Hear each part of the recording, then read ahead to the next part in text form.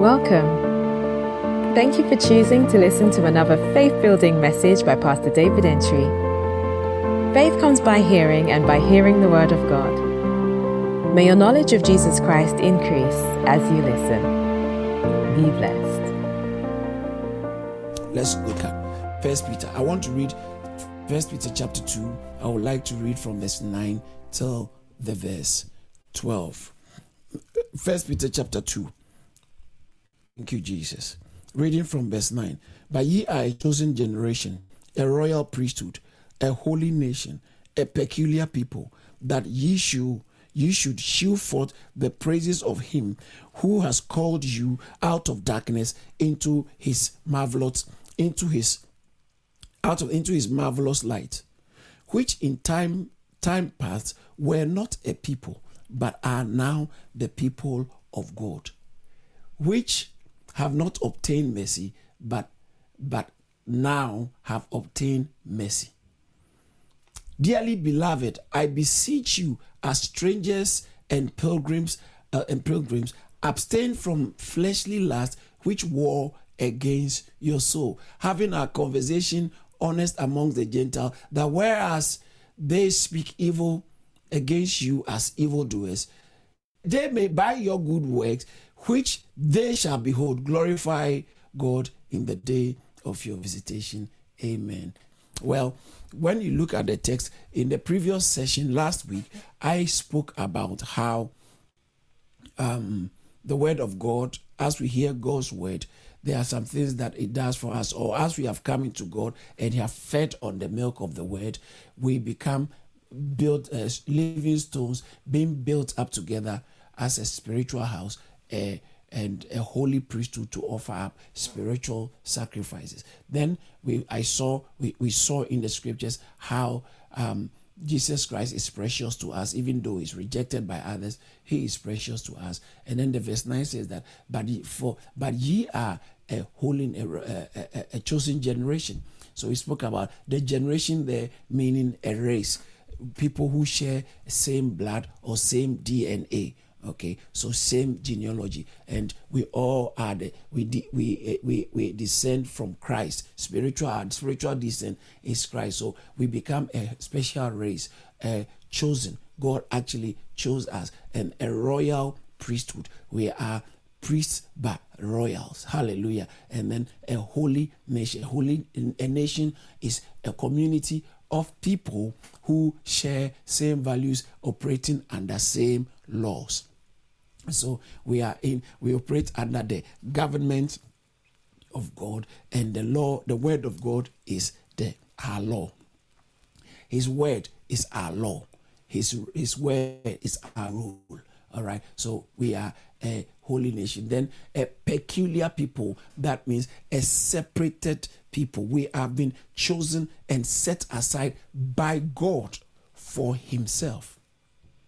Set aside by God for himself.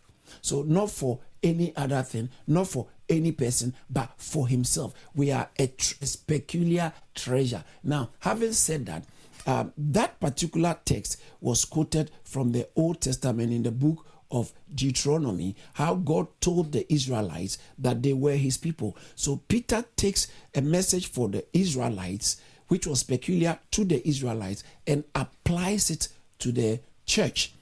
By so doing, because of that, some people believe that the church has now replaced Israel. Israel is no more valuable or important or God's special people. The church has become God's special people. Not necessarily. Okay, the church has not replaced Israel in the plan of God. The church has not replaced, even though according to Romans chapter 2, there's a true Jew who is one inwardly. Okay, we are the true Israel of God. It does not mean that physically or before the eyes of God we have replaced natural Israel. So the church hasn't replaced natural Israel. Actually, we have been, according to Romans chapter 11, we have been engrafted in. We have been engrafted. So the real tree is there, but to engraft is to take a branch from a different tree and insert it into a main tree, and then it goes through a certain biological processes and then, or some processes, and then eventually that branch becomes naturally part of this original tree. And so we who were far off, according to Ephesians chapter 2, have been brought near. We were far out. We were strangers to the commonwealth of Israel, all right, and the covenants of promise. We were aliens. Ephesians chapter 2, verse 11, 12, and 13. We were aliens from the covenants of promise. We were aliens from the commonwealth of Israel. We were very far, but now have been integrated, have been engrafted in. Verse 13 said, but you have been brought near.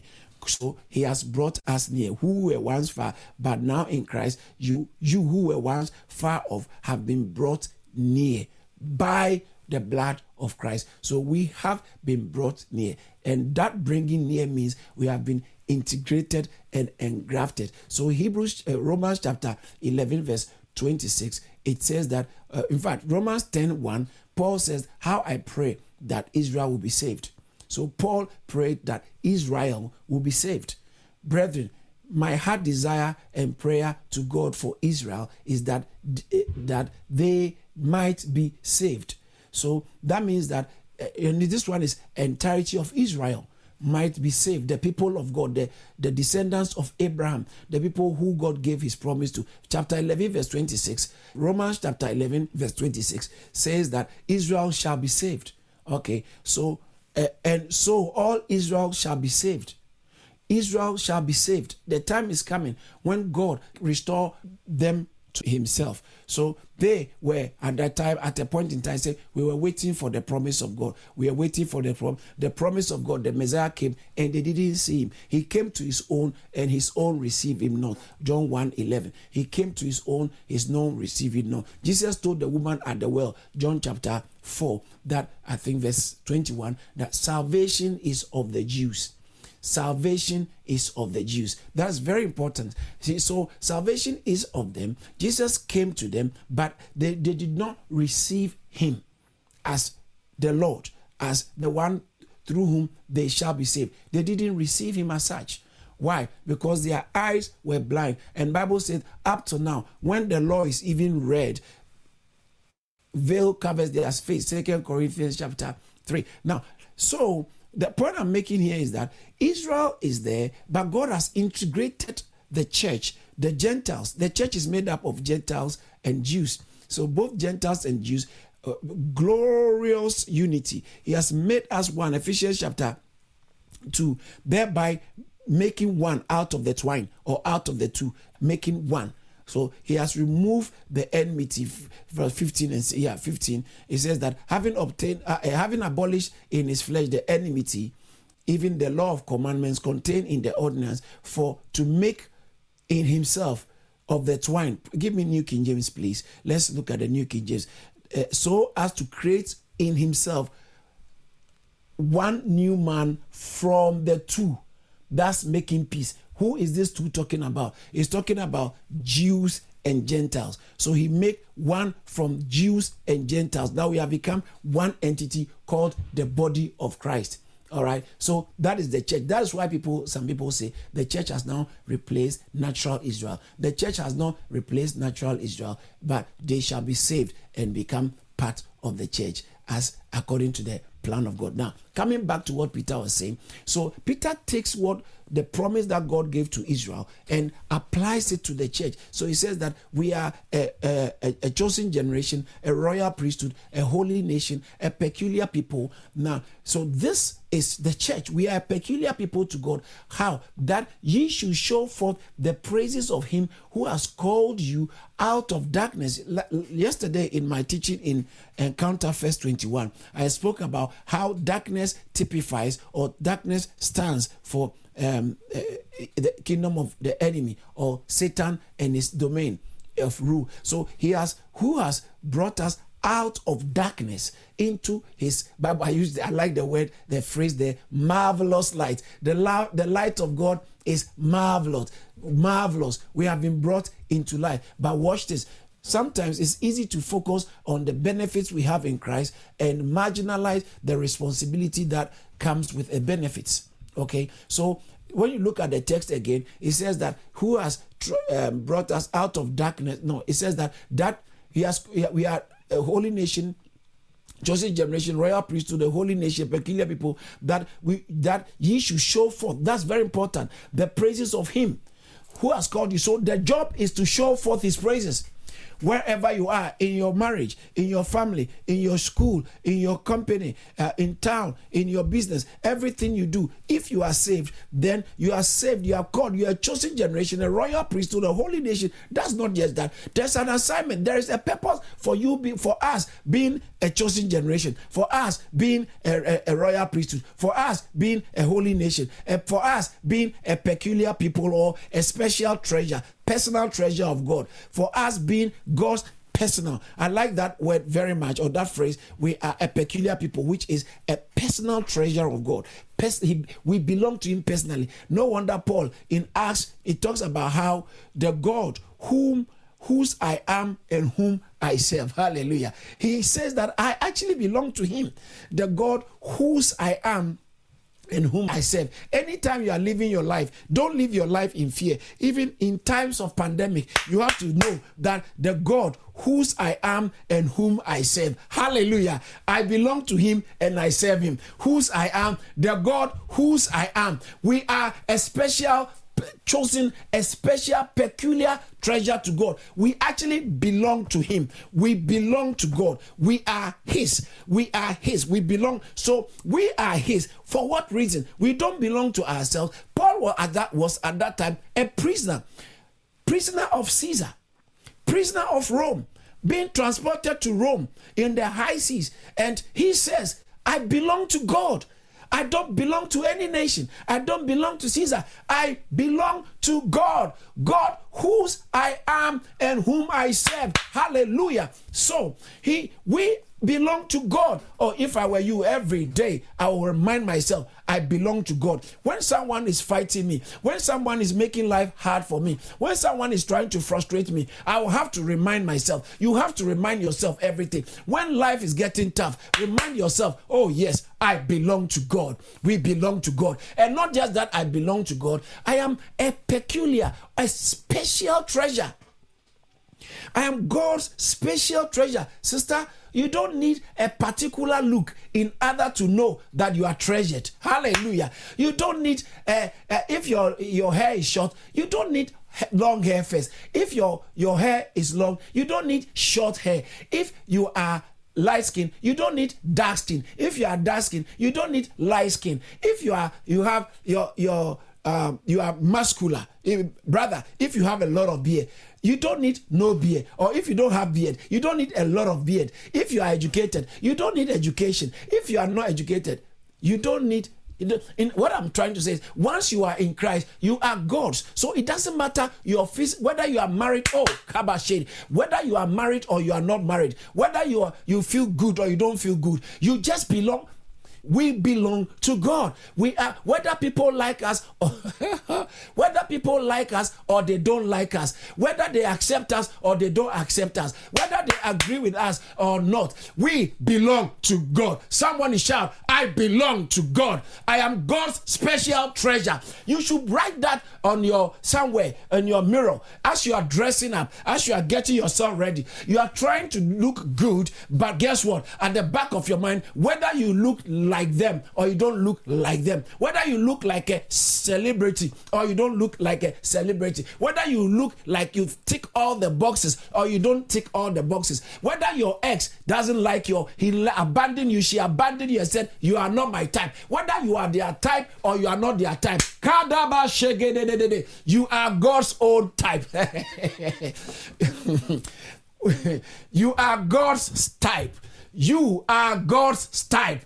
You are God's, not just God's type, but God's special treasure, chosen treasure. But guess what? Sometimes if you're not careful, you will just stay in that and be joyful about the fact that we are God's special treasure. Yes, it's important. But also we have to remember God has chosen us and we don't have to let him down. So why did he choose us? That we should show forth the praises. Hallelujah. When they look at us, they see they don't have a choice, but they say, God is good. God is real. God is good. God is real. And God is in this person's life. We show out the praises. When he said we should show forth the praises of him who has called us out of darkness, it also connotes, it also depicts, when he says show forth the praise of him, now we should speak forth.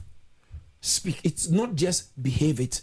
Behavior is important, but what we say is also important. That's why I said preach the gospel. So when we open our mouth, it brings glory to God. When we preach the gospel, much more, what the Christian's mouth must contain is the word of the Lord, primarily. And other things are also good. But fundamentally, if your words are not bringing the word of God, conveying God's word, if as a Christian, if your words are not conveying God's word to others, your listeners, your audience, I'm not saying always preaching. No, you can't be always preaching, but even in your conversations and in your interactions, every now and then, someone doesn't need to interact with you for days to discover that there's Christ in your life.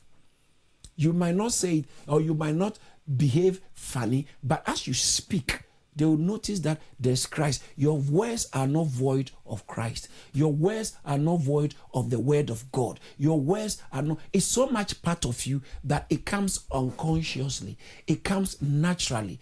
It comes naturally because that is what your life is filled with. It's very important. And so that we are called to show forth. We are all this special treasure. Listen, when God wanted to show how glorious he is, he chose. When God decided to show how glorious he is, he chose you. That's what I'm talking about. He chose you. When God decided to show how glorious, how wonderful, how merciful, how kind, how powerful he is, guess what? He chose you. He chose you to be that vessel. He chose to use you. Yes, I'm talking about you. Us. He chose us to show forth his praises. So don't block it. Don't block it. Don't block. If you're a special treasure, for a purpose. If you're a special treasure to God, for a purpose. For a purpose. For his glory. To show forth his praises. That is why and praises according to Hebrews chapter 13, I think verse 15. It says that the lips of our fruit, bringing him sacrifices of praise. It says that by him, therefore, let us offer the sacrifices of praise to God. Now, continually, watch this. He uses the word sacrifices of praise. Or the phrase sacrifices of praise. You don't have to. Sometimes people choose a church because I like the song. No, it's not. There are times you are even giving praise not just because you like the song, but because he deserves it. He deserves it. You do it because he deserves it. Yeah, does that mean I shouldn't like? No. There's nothing wrong with liking song. There's nothing wrong with liking a particular genre or a particular song. Some songs are lovely and it's just a blessing to enjoy. But there are times where you might not even feel you have to go outside of your feeling to give sacrifices. So a sacrifice is not something you really readily want to do, but you have to do it because it's just right for you to do it. And so we give sacrifice of praise. So we are called forth out of darkness, and then to who he said a particular to show forth the praises of him who has called us out of darkness into this marvelous. You can't be a genuine Christian and not find it marvelous and wonderful. Because if you see the light, if you have genuinely seen the light, there is that comes to your heart and gratitude to God, because being a real Christian is fun. What do I mean? Being a real Christian it comes with such deep-seated amazement and gratitude and joy. If you are a genuine Christian, as I normally say, when you become a Christian and genuine Christian, one of the things that in your early days of Christianity, and sometimes can even continue for a long time, one of the things that will strike you is, how come I didn't know this earlier? What was I doing out there? I know someone knows what I'm talking about. What was I doing out there? How come I didn't know this earlier? How come nobody told me? How come nobody? I should have known this earlier. And then you begin to feel, wow, those who have gone ahead are really fortunate. Because I should have been in this a long time. There's this sense of awareness of this marvelous nature of the light you are in that makes you don't miss. You actually don't miss some things. When you begin to go low in your Christian walk, that's when worldly things begin to appeal to you again. But when you are doing well, you don't miss worldliness. You don't miss worldliness in the presence of this marvelous light we have. Oh, hallelujah! Hallelujah! There's this sense of satisfaction. There is this sense of deep-seated joy. There's this sense of this deep-seated joy. Bible calls it in 1 Peter chapter 1 verse 8, joy unspeakable. Joy unspeakable, full of glory.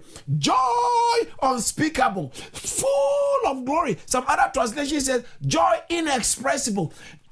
You don't even have all the words to articulate your feelings about this Jesus and this church thing. Is so good. It's so good. It's so good. It's so good. Hallelujah. Well, let me move on quickly because I can stay on this order, because the joy of serving the Lord is real joy. Hallelujah. So he said, who has called you out of darkness? No, he said, peculiar people, that you should show for the praise of him who has called you out of darkness into his marvelous light. Now, let's look at the next verse. Very important. Verse 10. Which in times past ye were not a people, but are now. Do you see that? Which in times past were not a people. We in the past, in time past, when we are talking about the people of God, you are not part of them. Oh, you see, the fact that your parents are Christians, that doesn't mean you're a Christian. No. The fact that your father is a bishop doesn't mean you are going to heaven when you die. No.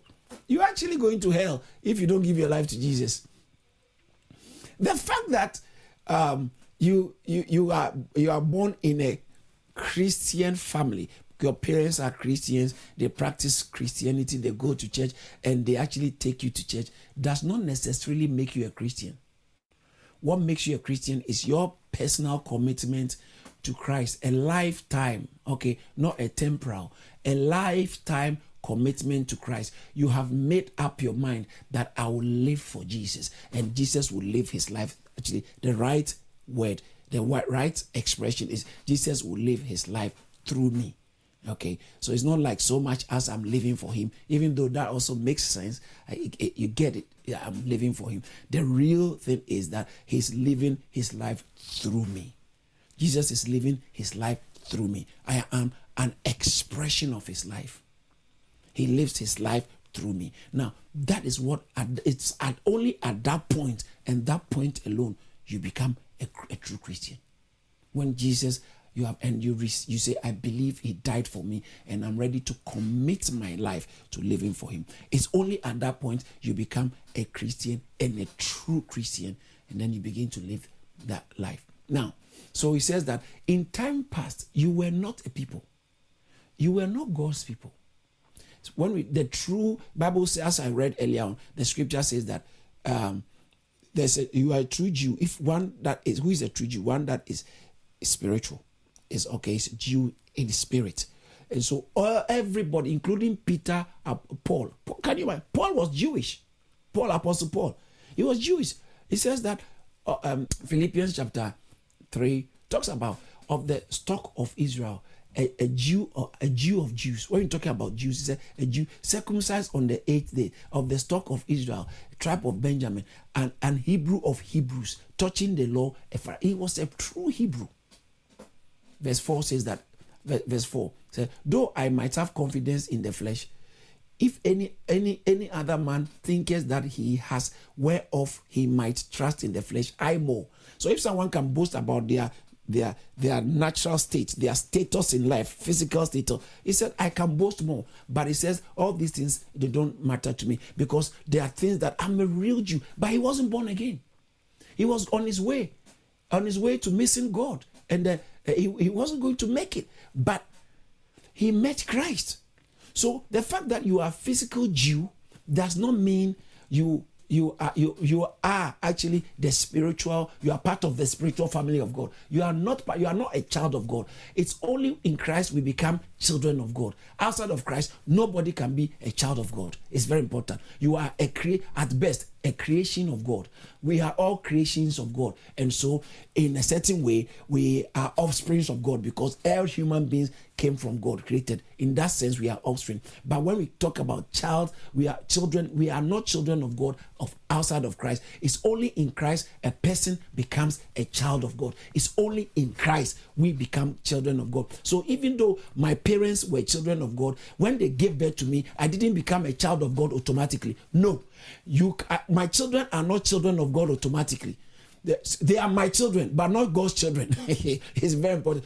But the beautiful thing is, because of my work with God, the blessing of God on me will always pass on to them. But it doesn't mean they have become the children of God. To become a child of God is a personal commitment and a personal engagement with Christ. So a personal engagement with Christ is what makes a person, whether Jew or Gentile, a child of God. Now, so you who were once not children are now you who were once not a people, but which in time past were not a people, but are now the people of God. Hallelujah. We are now the people of God, which had not obtained mercy, but now have obtained mercy. Hallelujah. We haven't obtained mercy. We didn't have the mercy that is required for us to have this wonderful, beautiful, glorious relationship with God. We didn't have it, but now we have obtained it. But now we have obtained it. We have obtained it in Christ. Yes, that's what I'm talking about. In Christ, we have obtained the mercy of God. And then I want to quickly move on from that. There's so much packed in this 2 verses, but I really want to get into the verse 11 because of my time. Oh wow. All right, I've got just a few minutes to now unpack the verse 11. Dearly beloved, see that this is a term of endearment. Dear, you are so important to me. Dearly beloved, I beseech you as strangers and pilgrims. Strangers and pilgrims. New King James. Let's see how I put it. Beloved, as sojourners and pilgrims. Strangers. Who is a stranger? Who is a sojourner? The right word is sojourner. Okay. A sojourner is a traveler. So when you go to the airport, you see people with suitcases and stuff like that. Yeah, they are travelers. There are some of us, there was a time you traveled, even in UK or in America, when you are traveling on the motorway, stuff like that, there is this service stations. Sometimes you go there once in your life, depending on how often you travel. But you don't go there and stay there. Actually, I remember, can I tell you a quick story? Some years ago, when we were starting our branch in Birmingham, I think one night I finished a service there. I was coming back. No, I think I went to preach there, and I was coming back, and we finished the service. It was powerful. I was physically exhausted, and I was driving. So, and it's a long journey in the night. I got to a time I was so tired and feeling very heavy-eyed. My eyes were so heavy. That kind of, you're driving and you're trying to keep your eye open, and the motorway is dark, and it's just putting you to sleep, and it's very dangerous. And sometimes you have to park and take a quick rest. And then I saw a service station, so I drove in there, and just maybe sometimes you buy a cup of tea or something, and then coffee. So all I needed was just relaxing. And I reclined in my car seat. I reclined the car seat full bed, being in business class bed. I reclined it and I went to bed. I slept at least. And it's the kind of sleep that you actually turn to your side, not the one you sleep facing up. I turned to my side, so you can imagine. I slept. Little did I know that place, that service station, and normally the service stations on the motorways, I don't know, but the few ones I've visited, this particular one, they are only for sojourners. I'll explain. People who are traveling, you are not supposed to stop there for more than 2 hours. Because if you park there for more than 2 hours, the camera has just spotted your number plate, and few weeks later, a fine is coming in the post. I didn't know. I didn't know. So I went there, even though I was a sojourner, I stayed there too long, because you are just supposed to come in, pick something, buy something, and off you go. Buy something, get your fuel, and off you go, because you are a sojourner. You are not meant to stay there unless you are a worker there. You are a sojourner, and we Christians, we are sojourners. We are on our way somewhere. We are on our way somewhere. We are on our way somewhere. Unbelievers don't understand that and don't appreciate that. But the truth is, we are on our way somewhere. Somebody say, I'm on my way somewhere. This is not my permanent location. This is just a temporal location. It's not my destination. It's a temporal location because of certain reasons, because of God's personal agenda and purpose. We are in a certain location, but the good news is we are on our way somewhere. We are on our way somewhere, and we get there after death or when Christ comes. We are getting there. We are going. Heaven knows where we are going, and we will get there. Hallelujah! Hallelujah! And so, this is one of the things every believer should pride yourself and rejoice in. Rejoice in the fact that this is not our permanent place. So, it doesn't matter what happens in this earth, there's a great life, better life ahead. Hallelujah. There is a better life ahead. There is a better life ahead in Christ. For the believer, there is a better life ahead in Christ. For the believer, there is a better life ahead, and it's a glorious life. That's why this Bible says that it's called the blessed hope, the glorious, I think Titus chapter 2 verse 13 or so, the glorious appearing of our Lord and Savior Jesus Christ. Hallelujah! It's a looking for that blessed hope, and the glorious appearing of the great God and our Savior Jesus Christ. So a sojourner keeps your mind on it. Don't go and park and stay too long. A fine is coming. Some demons will make sure you get this fine.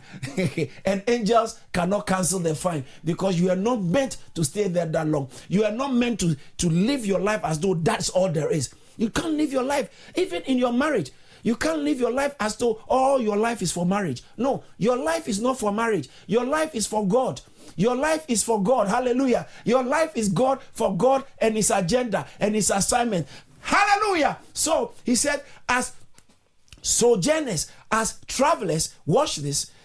Remember, he mentioned it in chapter 1, how the letter was written to people who are aliens, who are pilgrims.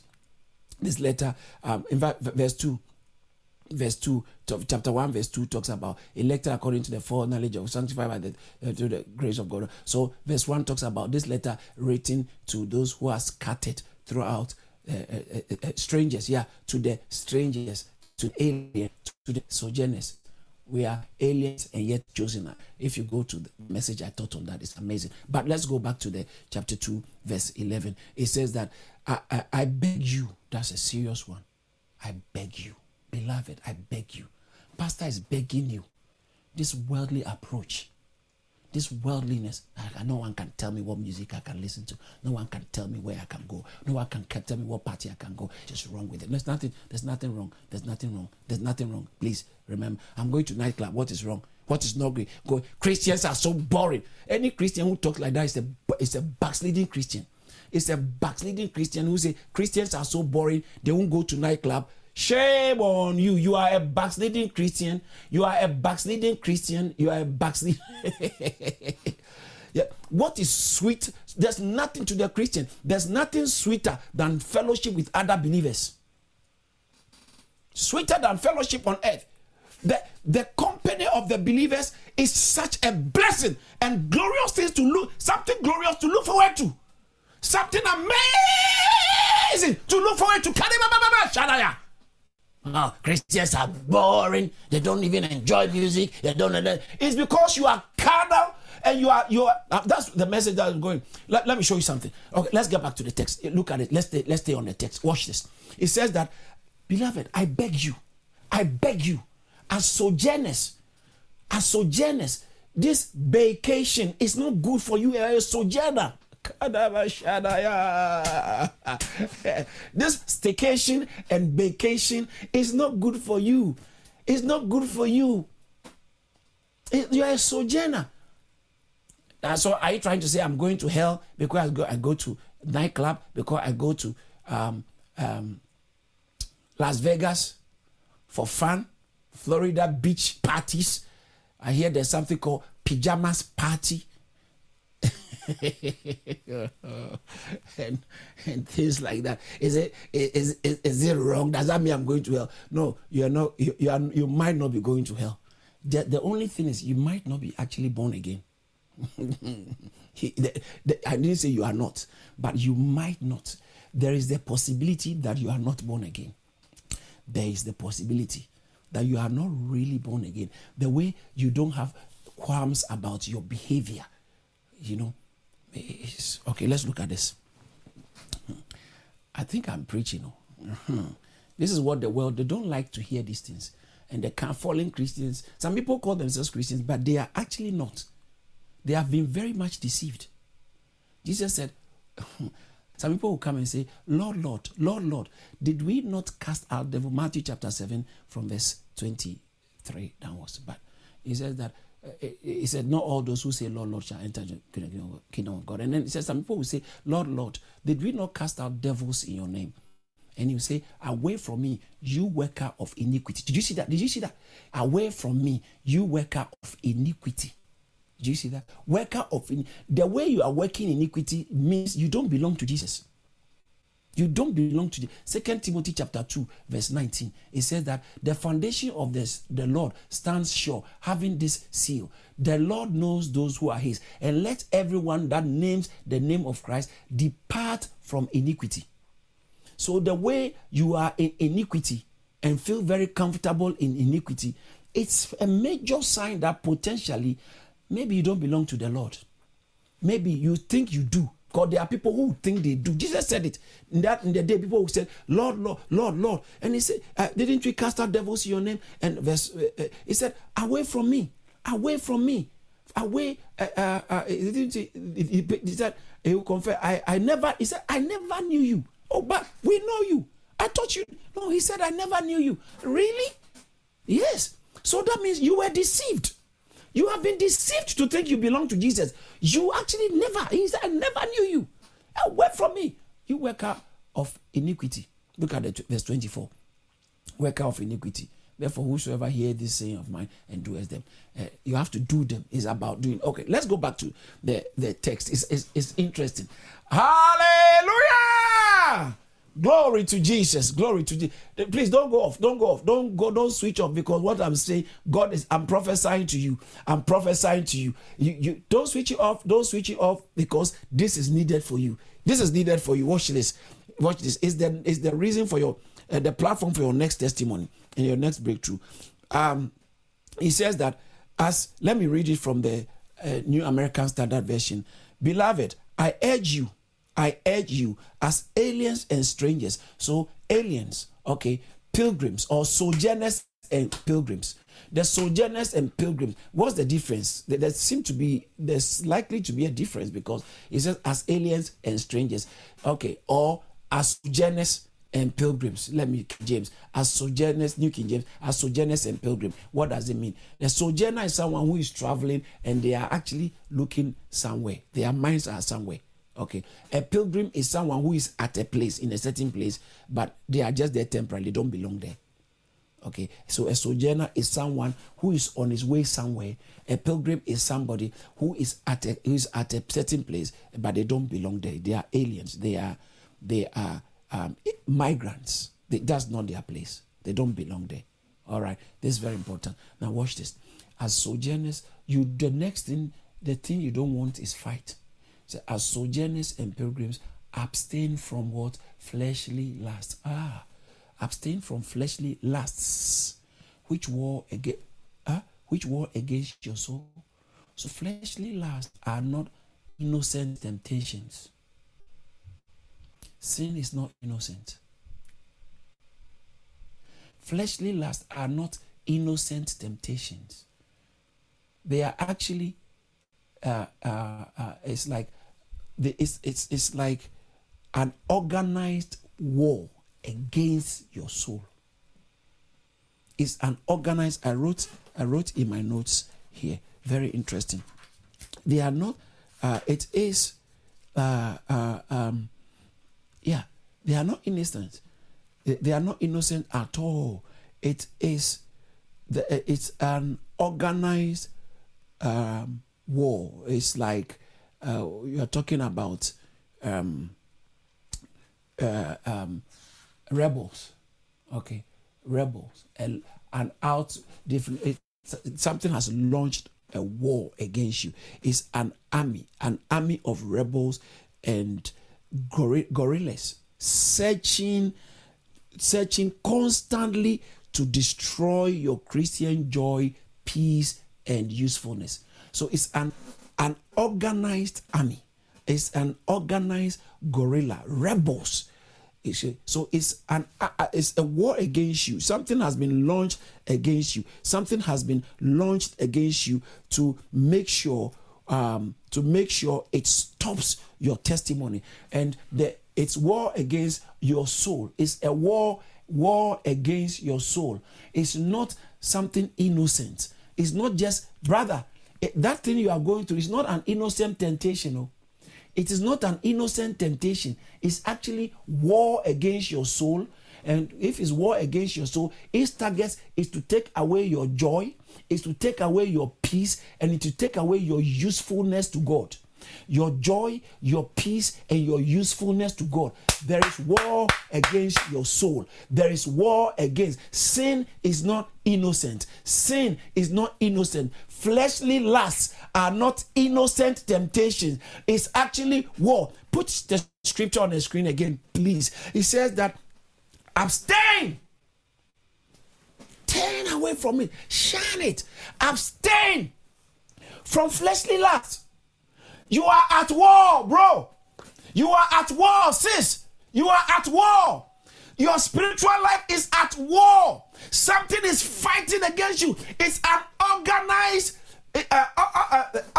militia, guerrilla warfare, constantly fighting. It's not one day, because it's determined to fight you constantly, fight you to take away your joy in Christ. So when people start to backslide, the first thing that you see in their lives is that they are beginning to be joyless. Oh, this preaching is too much, and this church thing, I'm not really ready. Today is not for me. Yeah. So let's get back to the text. It says that as sojourners, abstain from fleshly lust, which war against your soul. It's an organized, constant warfare. Sin is not innocent. Sir, sin is not innocent. Oh, God knows my heart, but sin is taking away your eyes. God. I'm serious. Just I find the word of God is too sweet. God knows your heart, but sin is blocking your eyes away. Go and ask Samson. God knows your heart, but sin is taking out your eyes. So when God is showing you things, you can't even see. You can't even see. Sin is not innocent. It's warring against your soul. And the Bible used the word abstain from fleshly lust. Quickly, in second Peter chapter 2, verse 7 and 8. Look at what happened. This man was not even practicing sin, but look at what the devastating impact of sin on his life. And delivered righteous Lot, who was oppressed by the filthy conduct of the wicked. So the sinfulness of the people around him was up. So you can't say, as for me, they are my friends and I just hang around, but it doesn't affect me. What they do, I don't practice. No, it can affect. Bible says that righteous, take note of the word righteous Lot was oppressed by the filthy conduct of the wicked. Look at verse 8. Filthy conduct of the wicked. For that righteous man, you see, righteous. He was a righteous man, dwelling amongst them, the sinners, the wicked. tormented his righteous soul. You see, it was again, sin is not innocent. It was against your soul. Tormented his righteous soul from day to day by seeing and hearing their lawless deeds. Give me New King NIV. By seeing and hearing. It says that for that righteous man living amongst them day after day, living there. Who are your friends, brother? Who are your friends, sister? Who are the people you travel and go on holidays with? Who are your core friends? It says that living amongst them day by day was tormented in his righteous soul by the lawless deeds he saw and heard. That music, the things you are hearing, the things you are watching, it can torment your righteous soul. It can vex. King James said he vexed, his soul was vexed. He vexed, he troubled. You have troubled your soul. It's war. It's not innocent pleasure. It's not innocent trying to just have nice time. No, you are at war. Sin is not innocent. Sin is regular military campaign. Sin is a military campaign. Fleshly lust is a military campaign against your soul, and it will take away your joy. It will take away your peace. It will take away your usefulness to God. You can't retain your usefulness to God when sin is dominating and ruling in your life. This man was just watching and was listening. He wasn't participating. He wasn't partaking. He was just watching. He was just watching and listening. I'm telling you, he was just watching and listening. Just watching and listening. It vexed his soul. Abstain from fleshly lust, which wars against your soul. It wars against your soul. Sin is not innocent. Sin is not innocent. Sin is not, it's just God understands. We have to fight sin. Fleshly lust is not innocent. It's warring against your soul. In 1 Peter chapter 4, verse 2, 3, and 4. See how it wars against your soul. 1 Peter said that he no longer should live the rest of his life in the flesh, in the flesh, for the lusts of men, but for the will of God. Please don't live the rest of your life. Once you are born again, don't live the rest of your life for the lusts, living to fulfill your lusts. Oh, so are you trying to say the fact that you are Christian, you have lust? The lust is there. That's what I'm talking about. When you are saved, it's not your body that is saved. It's not your flesh that is saved, though. You are saved. It's your spirit. Your soul is now going through transformation as you receive the word of God and obey the word of God. Remember, I taught you, obedience of the word of God is what purifies and cleanses your soul. But we are all on a journey. We are on a journey. So you have to watch the things that are fighting you. Watch the things that are polluting you, that are stopping you. Listen, may I say this as I get ready to round up? May I say this? There are people who are going around saying that really, sin is not a big deal for a Christian, because once you are a Christian, you don't have sin. Tell them the Bible, the New Testament doesn't know anything like that. It's replete in the New Testament. The New Testament actually enjoins us. It commands us to stay from sin, constantly telling us, watch against sin, fleshly lust, constantly. Now watch this. If sin was not a problem, why is it that it keeps telling us, abstain from it, walk away from it, walk away from it? Yeah. If sin was not a problem, why would the New Testament tell us to walk away from it? Why? In my notes, there's something very important. Watch this. It's the fact that we are living in this life does not mean that we are free. We are free from satanic attacks and satanic demands and the plans and the programming of the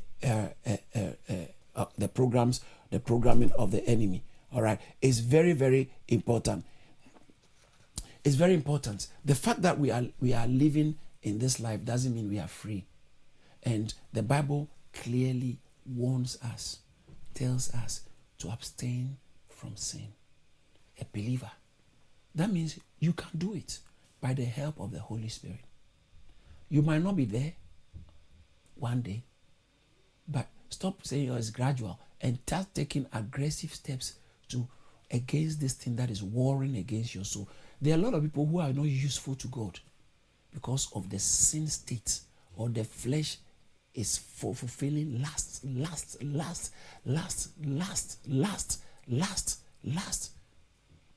Every one of us have. You can't be a human being and you will not be tempted. But that temptation is not innocent. Okay, so that sin, that fleshly lust, is not innocent. You have to take aggressive steps to deal with it, because you can't be useful to God and it will affect your peace. You are not at peace. You know you are not at peace.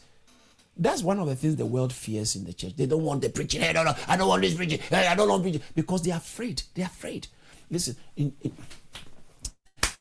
Genesis chapter 4, verse 7, it said, if you do well, will you not be accepted? If you do not do well, sin lies at your door. Watch this. And its desire is for you, but you must rule over it. Overcome the thing. Sin is lying at your door. It's waiting. It's waiting, like the way some dogs lie in front of the door. The sin is lying at your door.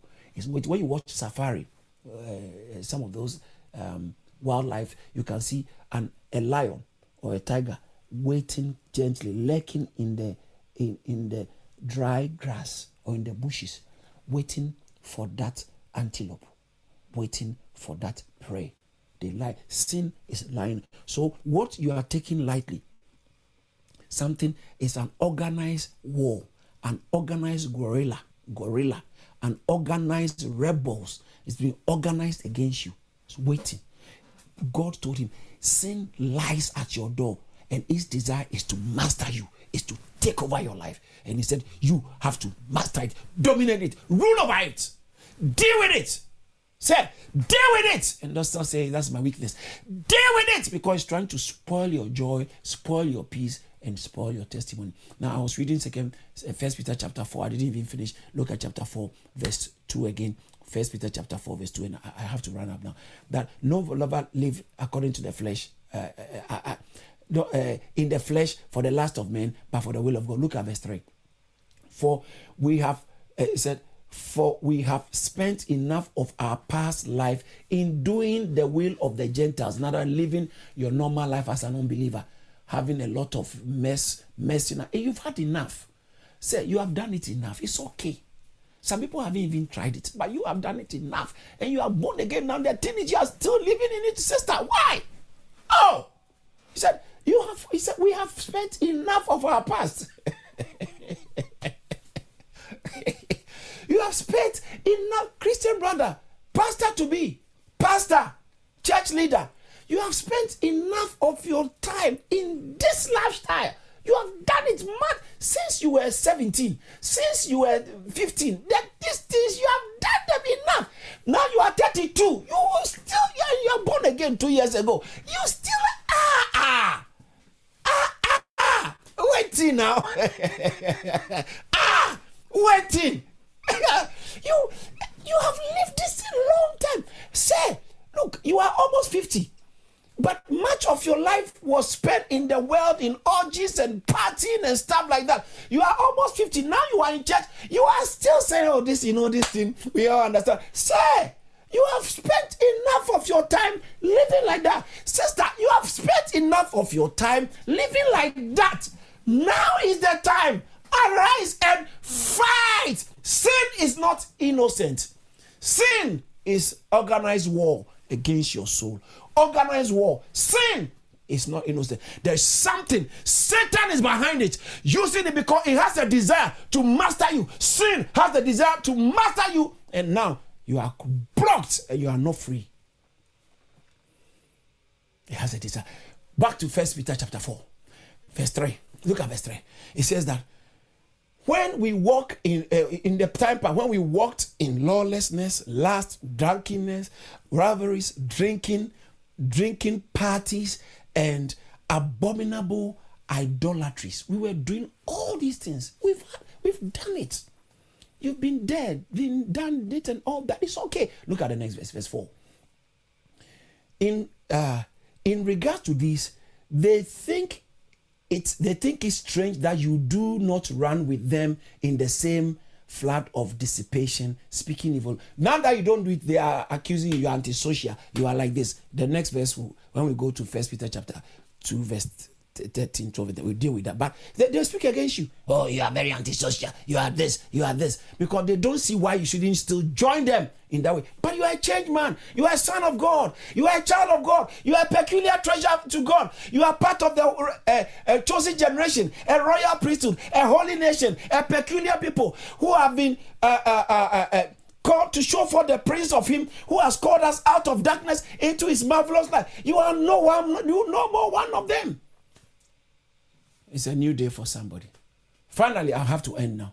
Finally, abstain from fleshly lust, which war against your soul. When we talk about fleshly lust, what do we mean? Most people think it's only sexual issues. No, it's not. Fleshly lust is a whole range of stuff. First, Galatians chapter 5, verse 17. Let's look at that, and I think I will end on that. Galatians 5:17. It says that for the flesh lusts against the spirit, and the spirit against the flesh is contrary to one another, so that you do not do the things that you wish. Look at the next verse. Thank you, Jesus. But if you are led by the Spirit, you are not under the law. Now, verse 19. Let's see the works of the flesh. Now, the works of the flesh are evident. It's obvious. It's obvious. Which are adultery, fornication, uncleanness, lewdness. I think change the version for me. Idolatry, sorcery. Let's go to a different NIV. Then we'll come to new. NIV, verse 19, please. Verse 19. NIV says that the acts of the sinful nature are obvious. Sexual immorality, impurity. So that sexual immorality, the Greek word is porneia. Porneia. Okay. Porneia. So that's where we get the word pornography from. Sexual immorality. So it's not even just the physical with a person. You don't need a person to engage in sexual immorality. All kinds of sexual stuff. Okay. Sexual immorality, impurity, and debauchery. The next verse, please. Idolatry, witchcraft, hatred, discord, jealousy, fits of rage, selfish ambition, dissensions, factions. Oh wow, all these things, factions, and envy, drunkenness, orgies, and the like. Said I can't finish it. There are a lot of things like this. So the works of the flesh are plenty. Give me New Living Translation, please, from verse 19 again. When you follow the desires of your sinful nature, the results are very clear: sexual immorality, impurity, lustful pleasures, idolatry, sorcery, hostility, quarreling, sister and brother, quarreling, jealousy, outburst of anger, tantrums. Get that child, train that child well. Outburst of anger, selfish ambition. It's all about me. This is what I want to do. I'm doing this, and I don't care about anybody. I'm doing dissensions. That's divisions. Dissensions and divisions. Envy, drunkenness, wild parties. In those days, it's called Thessalonica. The Thessalonica, you leave and go to Thessalonica. That's where the wild parties and the carnivals and all those things were. Wild parties and other sins like these. Yes, and the like. King James, New King James said, and the like. There are plenty. So watch this. Sinful fleshly lust is not only just a group of stuff. It's plenty, a lot of other things. And he says what? It's warring against your soul. So as pilgrims, as strangers, or as sojourners and pilgrims, my beloved, I beg you. Can I also talk to you, sir? Can I talk to you? I beg you.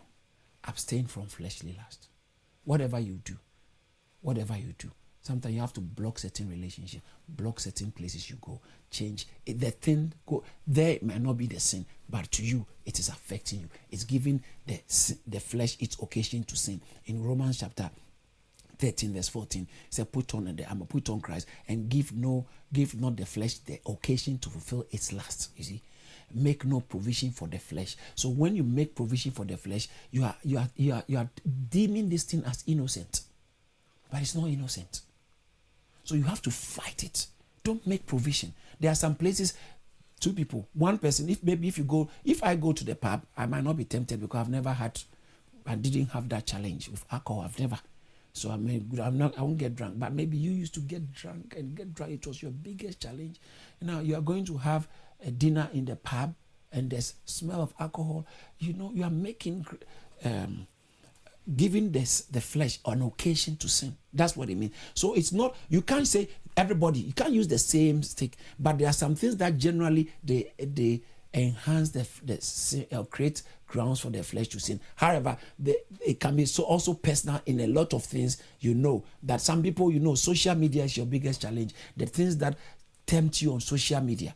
Other person too, social media is not a problem. You can stay on it. It doesn't. So you must know where the sin tries to come in from, and its desire is to master you. Brothers and sisters, sin is not innocent. Fleshly lust is not innocent. It is war. It's an organized military campaign. It's an organized military campaign without fail against your peace, against your joy, and against your usefulness. God bless you. Thank you. Thank you for listening. To hear more from David Entry, follow him on Facebook, Instagram, Twitter, and LinkedIn. Why don't you subscribe to our YouTube channel at Charis Church and subscribe to our podcast so you are always up to date. Be blessed.